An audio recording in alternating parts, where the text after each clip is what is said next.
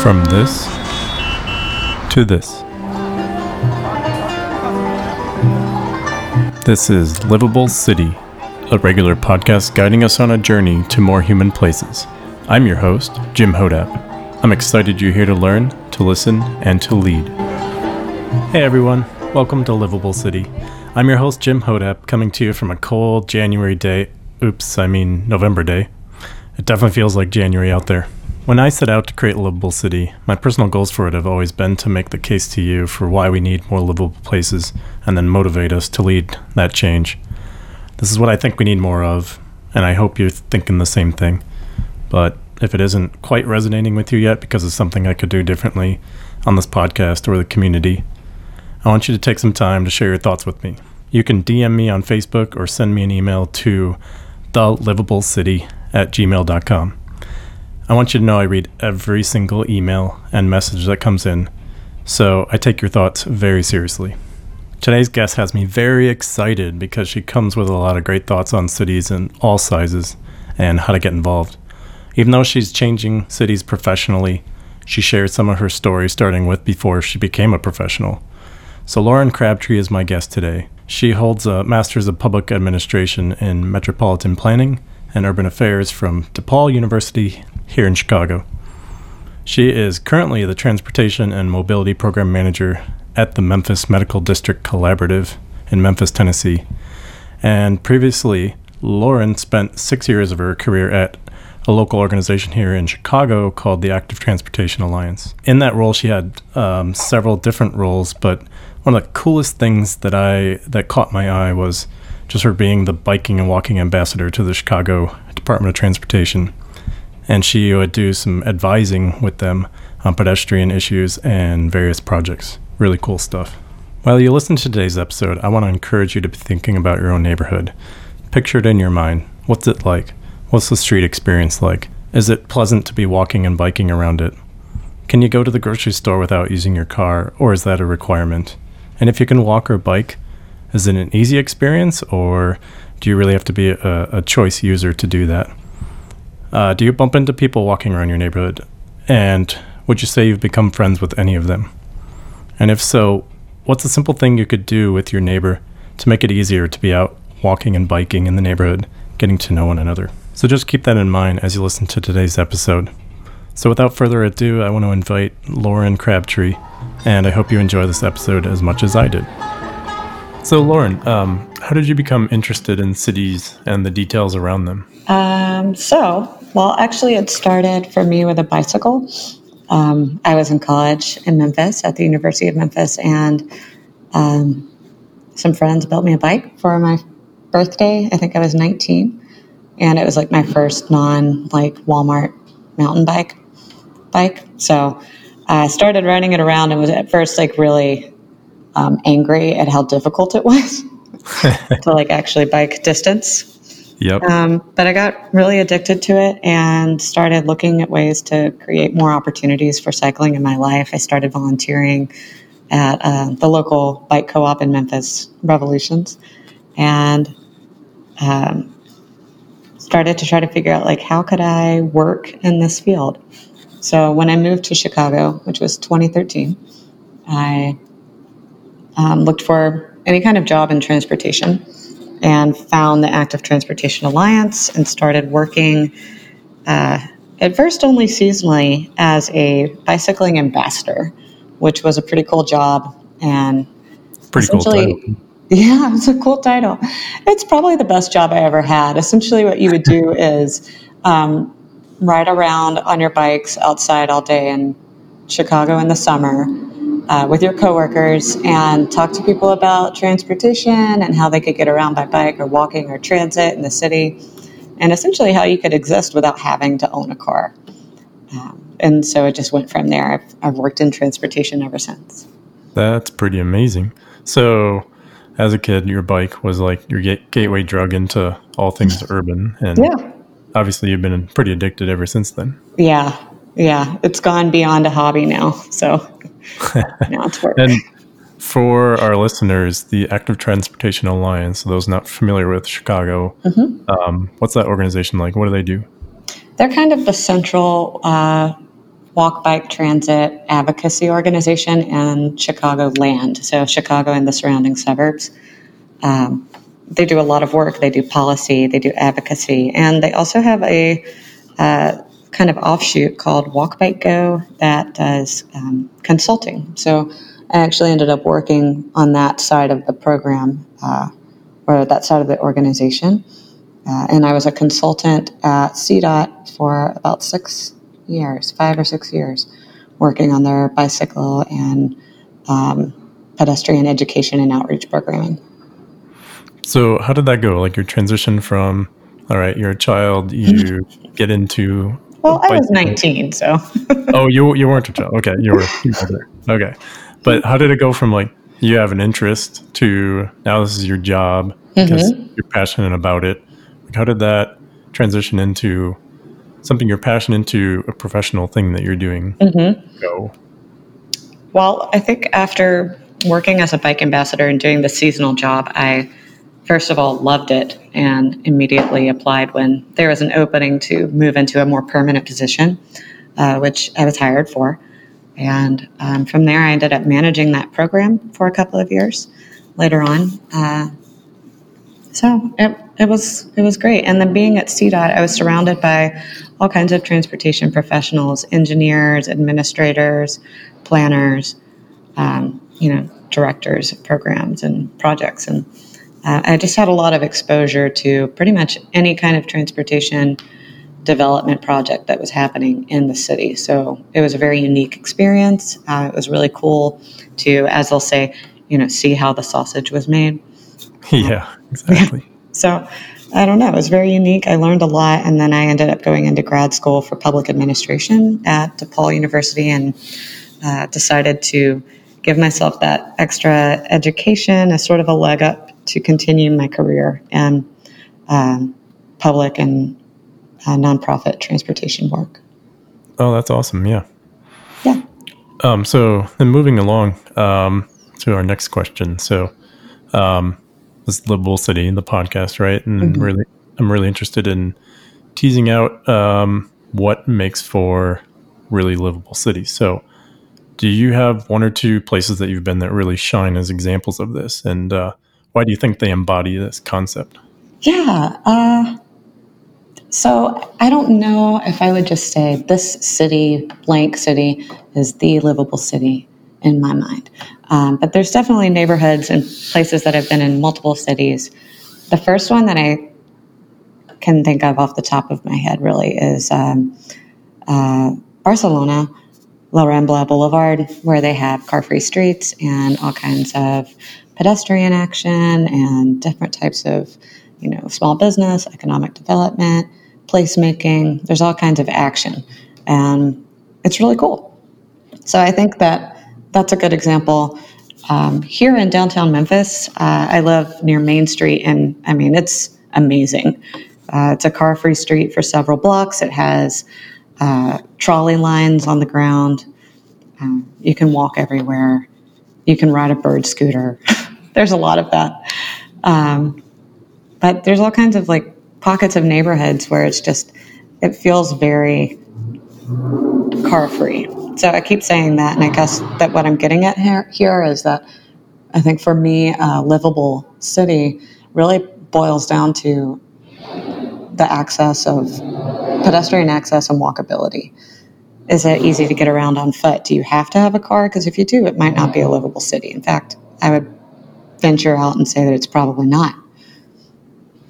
Yeah, what about that though is particularly livable for you, right? So you can walk around, you don't need a car. Why is that livable? Particularly somebody that that maybe isn't familiar with traveling around a city that way. They may say I don't understand that. So the car-free thing is really a symptom. So I think that being in a walkable neighborhood, first of all, it levels the playing field. So if you have to be in a personal vehicle to go get food from a grocery store or to access your job every day, that's automatically limiting, what you can do with your time and your money for a large portion of the day. And if you're in a neighborhood that has the opportunity for you to be able to walk to some of these places or ride a bike or take transit, automatically your options are opened up. It's just about having the choice. And um, it really is kind of a privilege to be able to be without a car, but it's also a privilege to own a car. So there's this duality that comes into whether or not you have that choice and those options. But walkable neighborhoods also just provide an opportunity for organic and spontaneous interaction.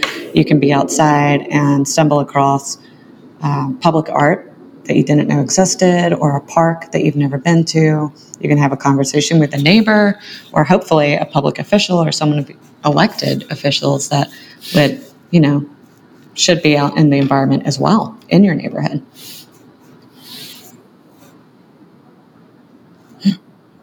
So you're painting a picture basically where like you're interacting much more with what's around you immediately, whether that's like where you live or where you work or where you go to the grocery store or anything in between, right? Instead of going from point A to point B as quickly as possible, going into your house, closing your door, right. and you really don't. Yeah, there's so much that gets overlooked when you're driving past looking for a parking spot and you can't stop.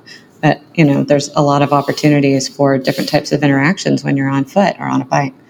And, oftentimes it's there's a bunch of studies that show how business owners actually do better when they are in a walkable neighborhood and there's less parking spots directly in front of their business, because it increases those odds for people to come inside.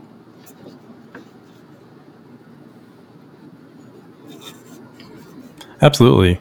I think for a lot of like North American residents, though, like that is so counterintuitive, right? Because we haven't been used to that for say 100 years or slightly less.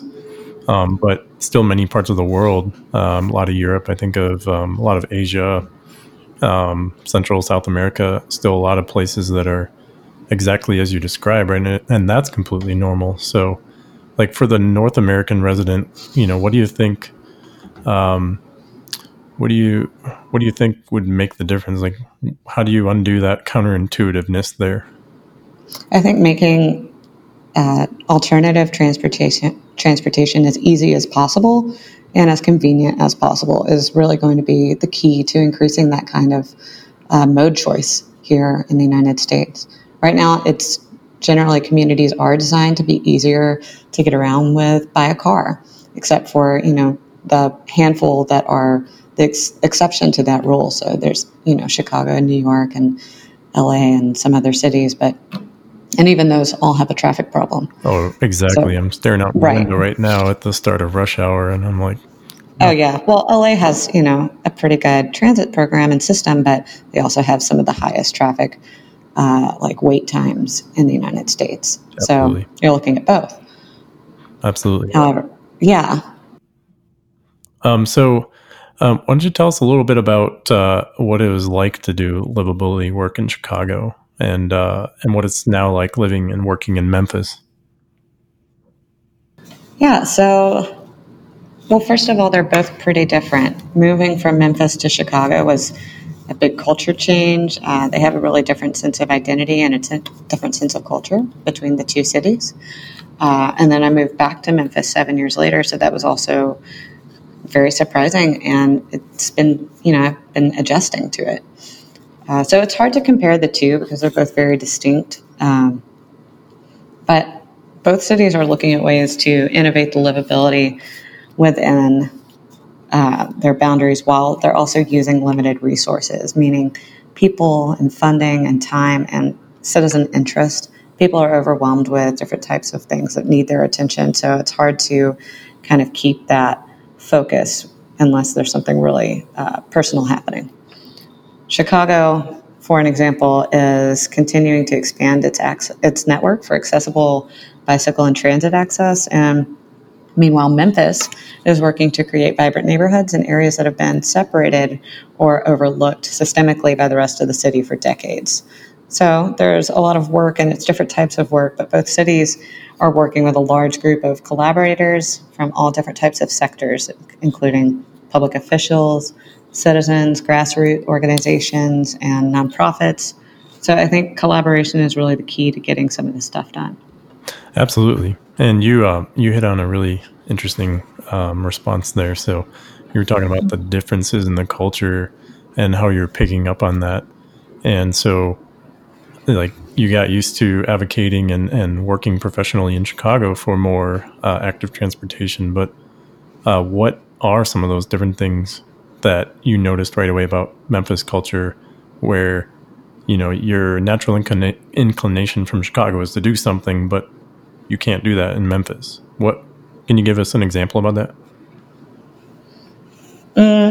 Yeah, can you specify, like, do something where your natural inclination is to do something, but you can't do something in Memphis about it? Yeah, so maybe something you learned worked in Chicago for advocating, right? A technique or talking to your alderman in Chicago is effective, but in Memphis it's not, for example. Something like that. Does that make sense? Yeah. Yeah. So an example I think would be that Chicago has a very vocal bicycle advocacy community. Memphis doesn't really have such a vocal community in that realm of transportation. So that's where we need more civic involvement.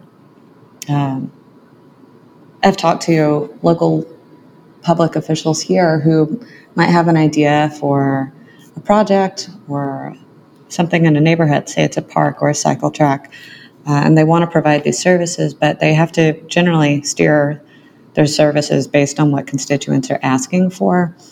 So if there's not a community voice or representation asking for these projects, sometimes they're not going to happen. In Chicago, the neighborhood politics are all funneled through the alderman, which you mentioned.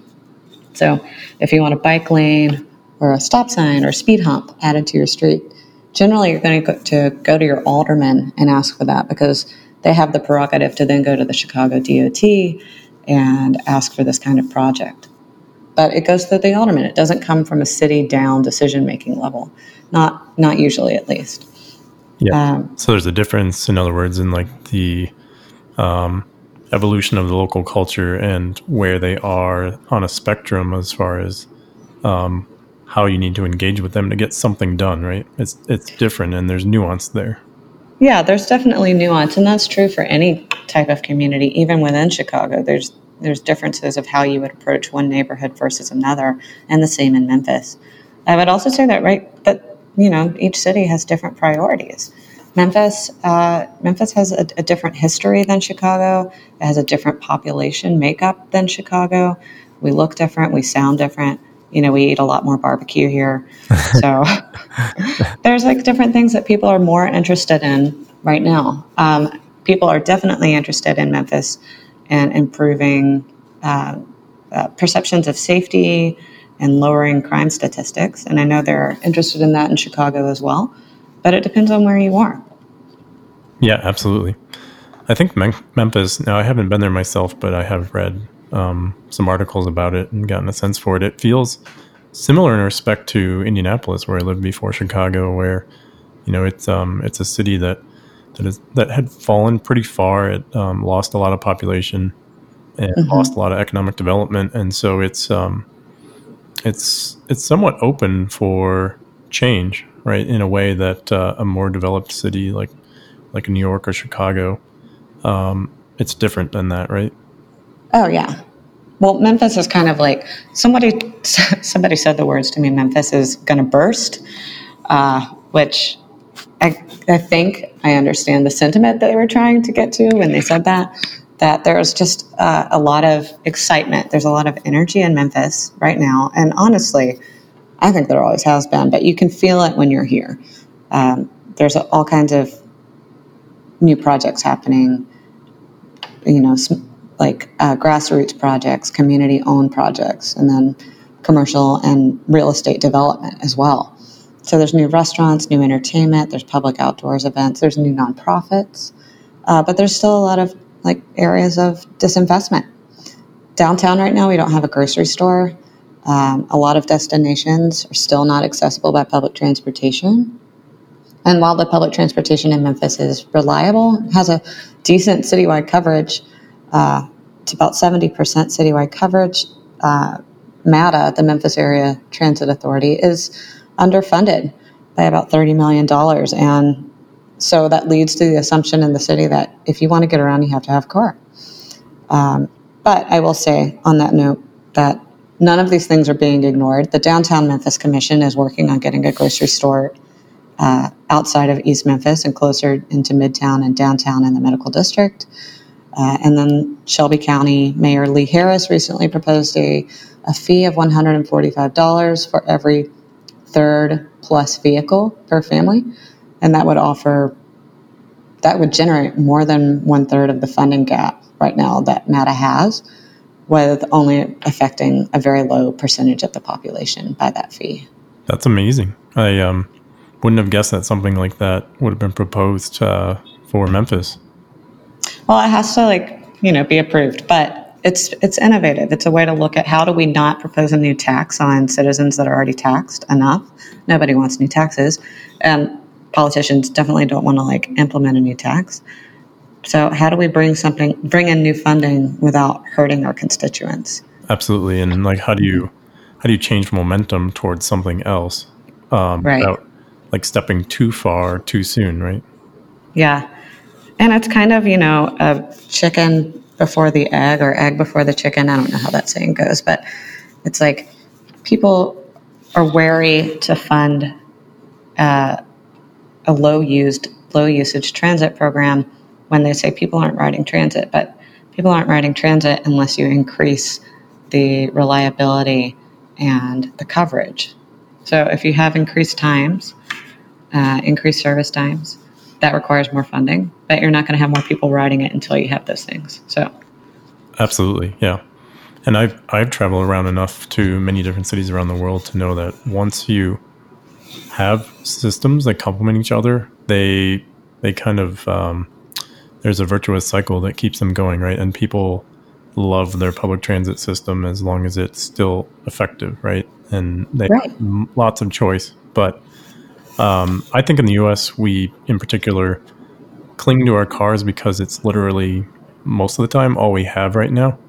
And so when you talk about changing from that, right, it seems threatening instead of additive. Yeah, well, totally. And there is also just the fear of the unknown.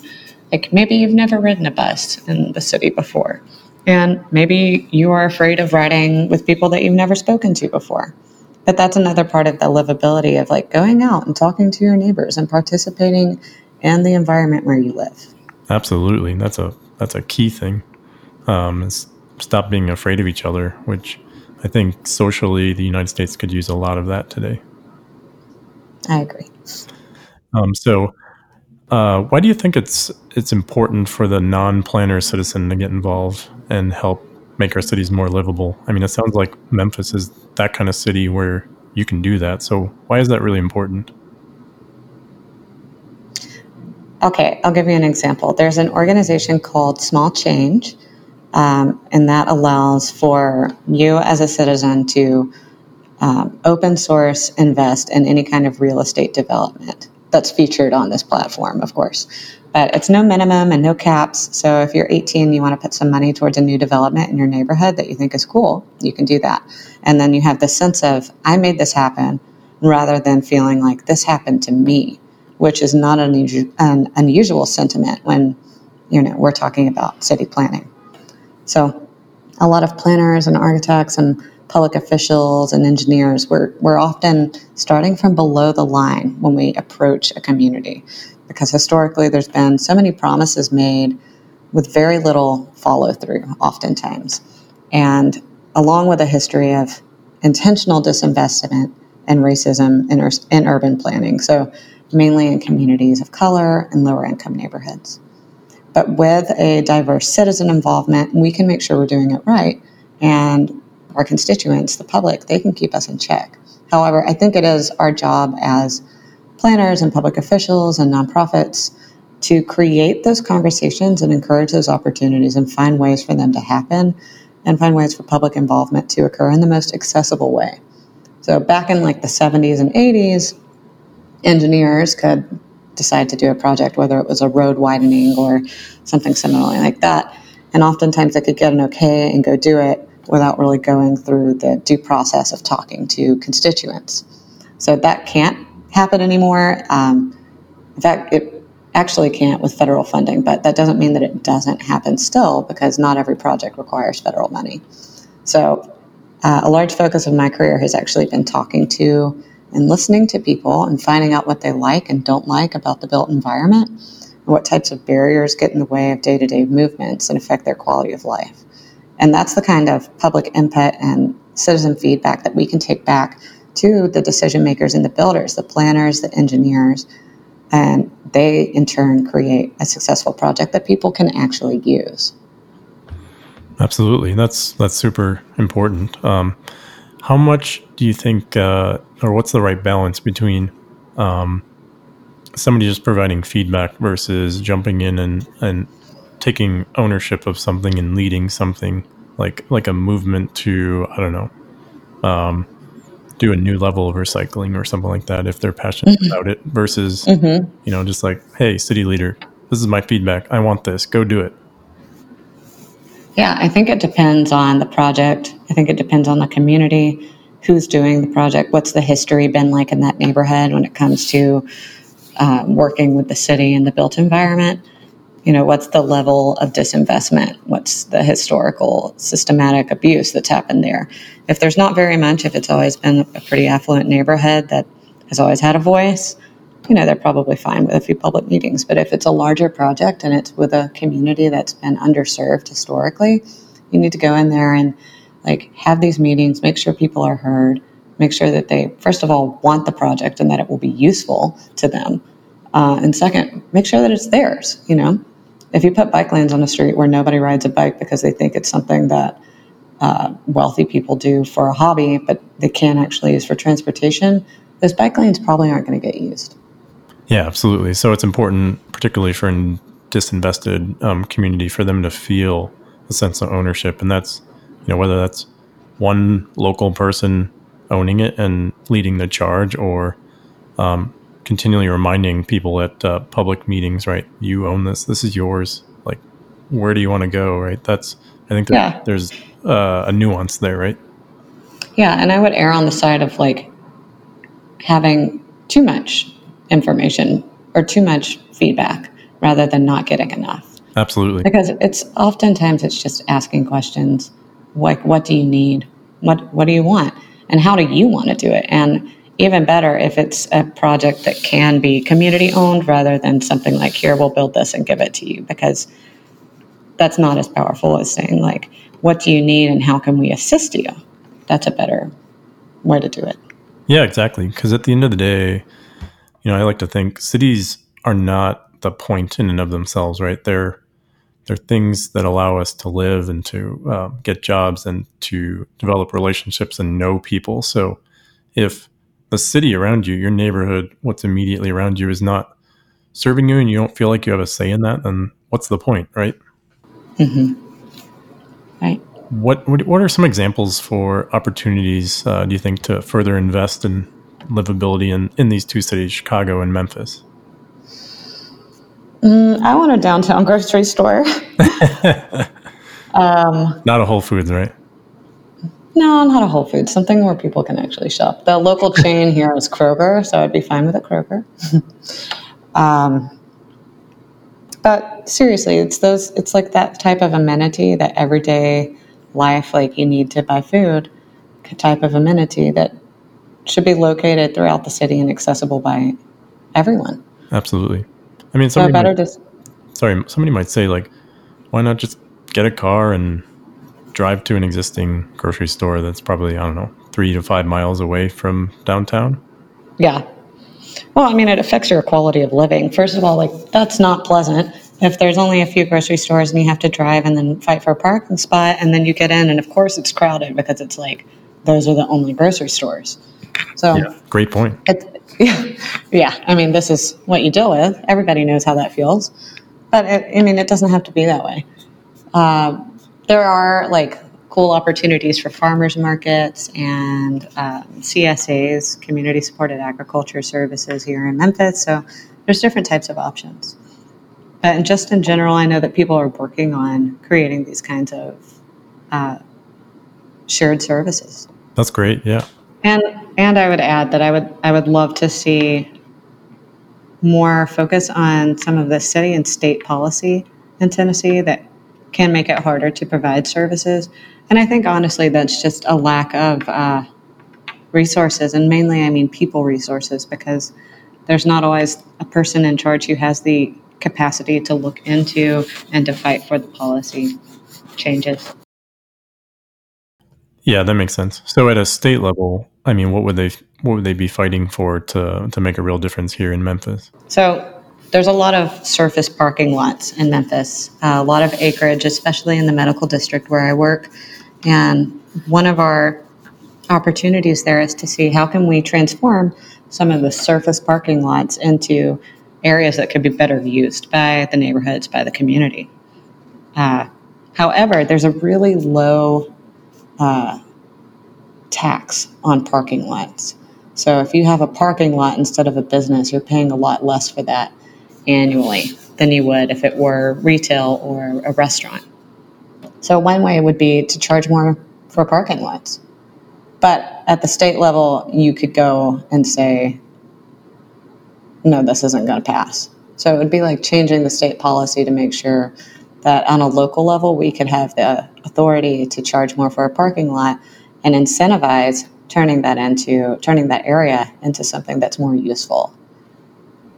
Oh, yeah, that makes sense. So you're saying a policy that essentially allows, I mean, this is a specific instance around parking lots, but more local control over something that is inherently local. Right. True. Yeah. Yeah.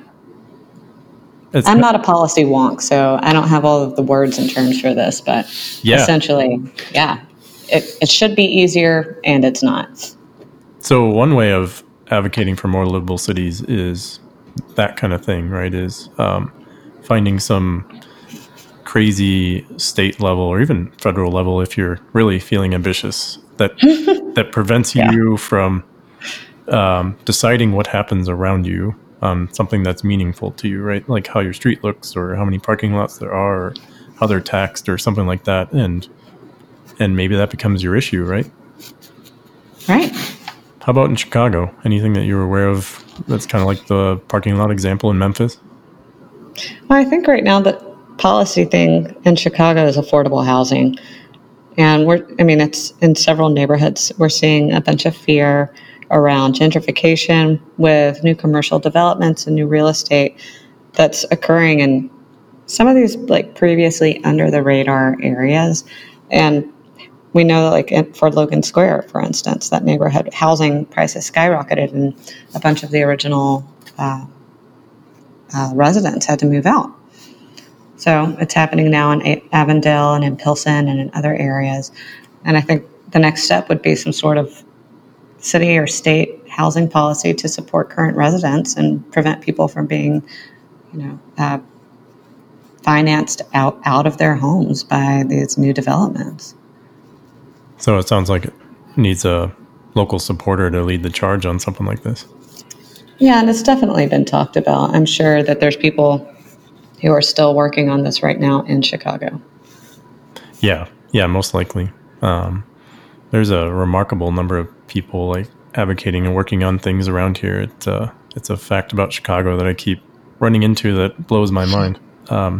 So how about some changes that you would make to these two cities that you think would immediately make them more livable?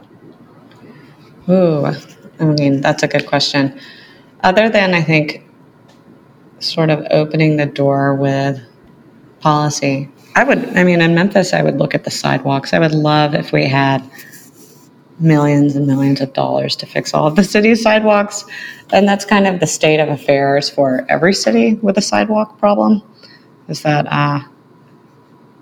the funding it would take in order to fix a significant portion of the sidewalks. By the time you had that funding and were able to fix them, the same portion of sidewalks in a different area would need fixing. So it's kind of like a rolling a stone up a hill thing.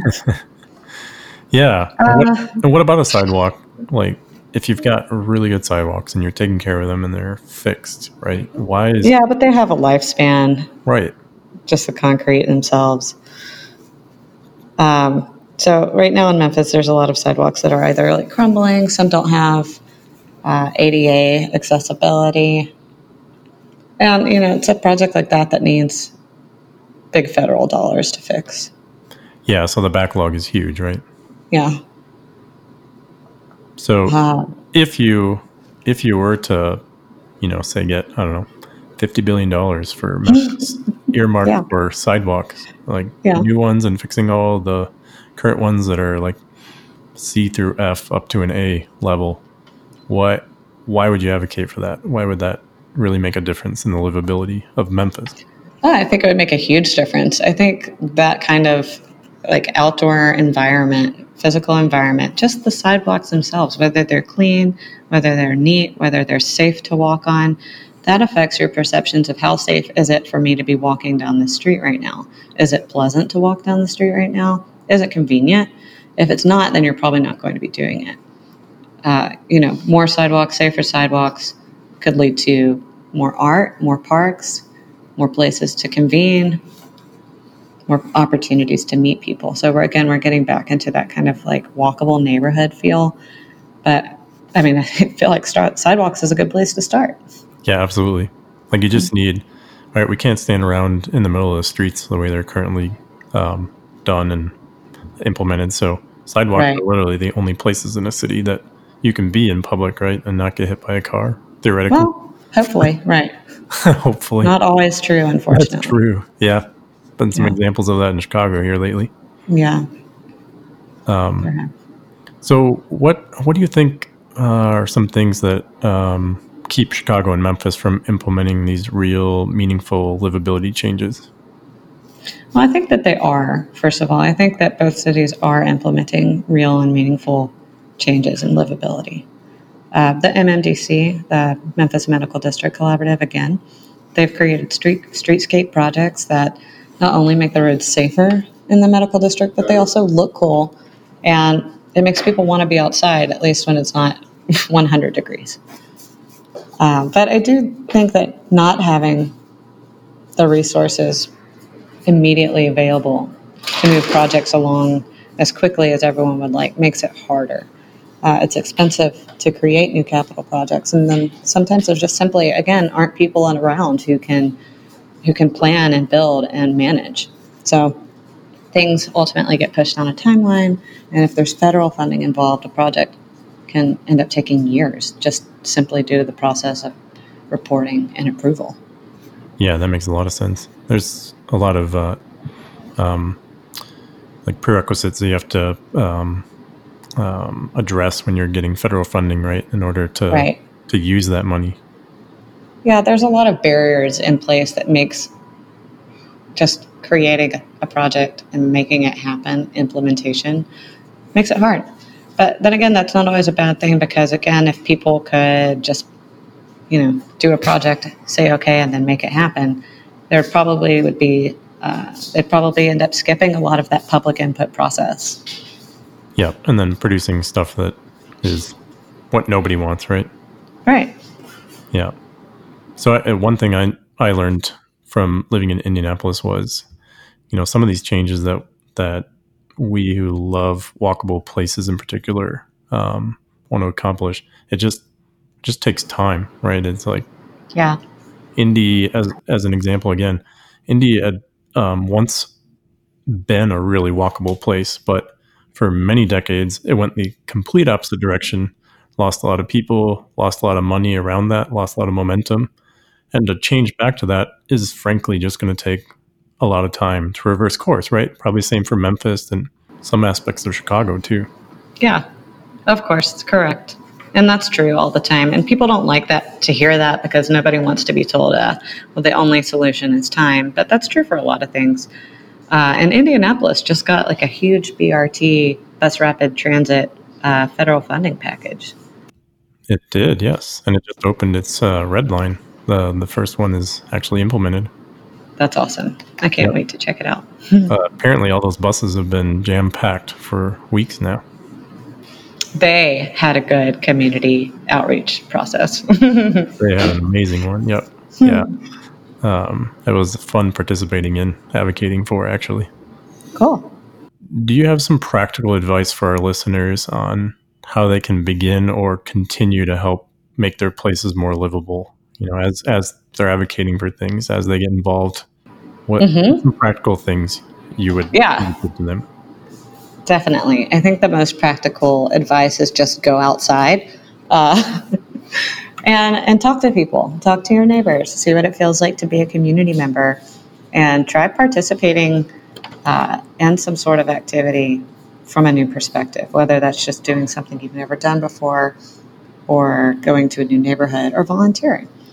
I know that there's a lot happening in the world right now, and there's such an onslaught of endless information that it can get pretty overwhelming. So I think what I have found that works best for me is just to go find some small service I can do in my own community, in my own neighborhood, whether that's volunteering as a group or just doing some kindness on your own. So take some action, get started, do something, right? That's basically what I hear you saying. Yep. And make it simple. It doesn't have to be a big thing. Yep.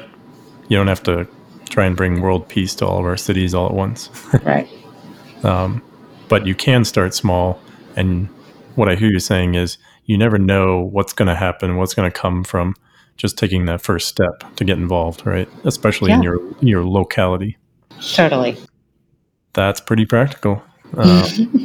So listen, Lauren, this has been fantastic. Thank you so much for joining us. Where can all of our listeners find you online? They can find me on Twitter at not Lauren. Excellent. Well, thank you again for joining us, Lauren, and hope you enjoyed this time. Yeah, thanks so much, Jim. This was great. You're welcome. I really enjoyed that conversation with Lauren. Lauren is such an effective and humble advocate for change to our places. So I want to try something new this week. This week, I'm going to try posting the questions here. I'm going to read them to you. In the past, I've been working to create some questions and been putting them in my email newsletter that I send out and also on the Facebook group. But I'm going to try putting them directly here. I'll still have them in those other two places in text form, but I think this will allow wider distribution to people for those that don't participate in those other areas. So first question, how safe is your neighborhood to walk in, to get to places, and do more than just walk for exercise? How safe is it to use your bike to get to places like a shop, to work, or to a restaurant? Have you ever tried talking to your council person, raising a concern you have, or just to get to know them? What happened? Did it go like you expected? I invite you to join and post your answers to these questions in the Facebook group. Again, as always, the link is in the show notes to the Facebook group, as well as the Twitter handle, and sign up for the newsletter. You can sign up for it by going to livablecity.co, that's .co, and you'll see it right on there. You can put your email address in there and stay in contact.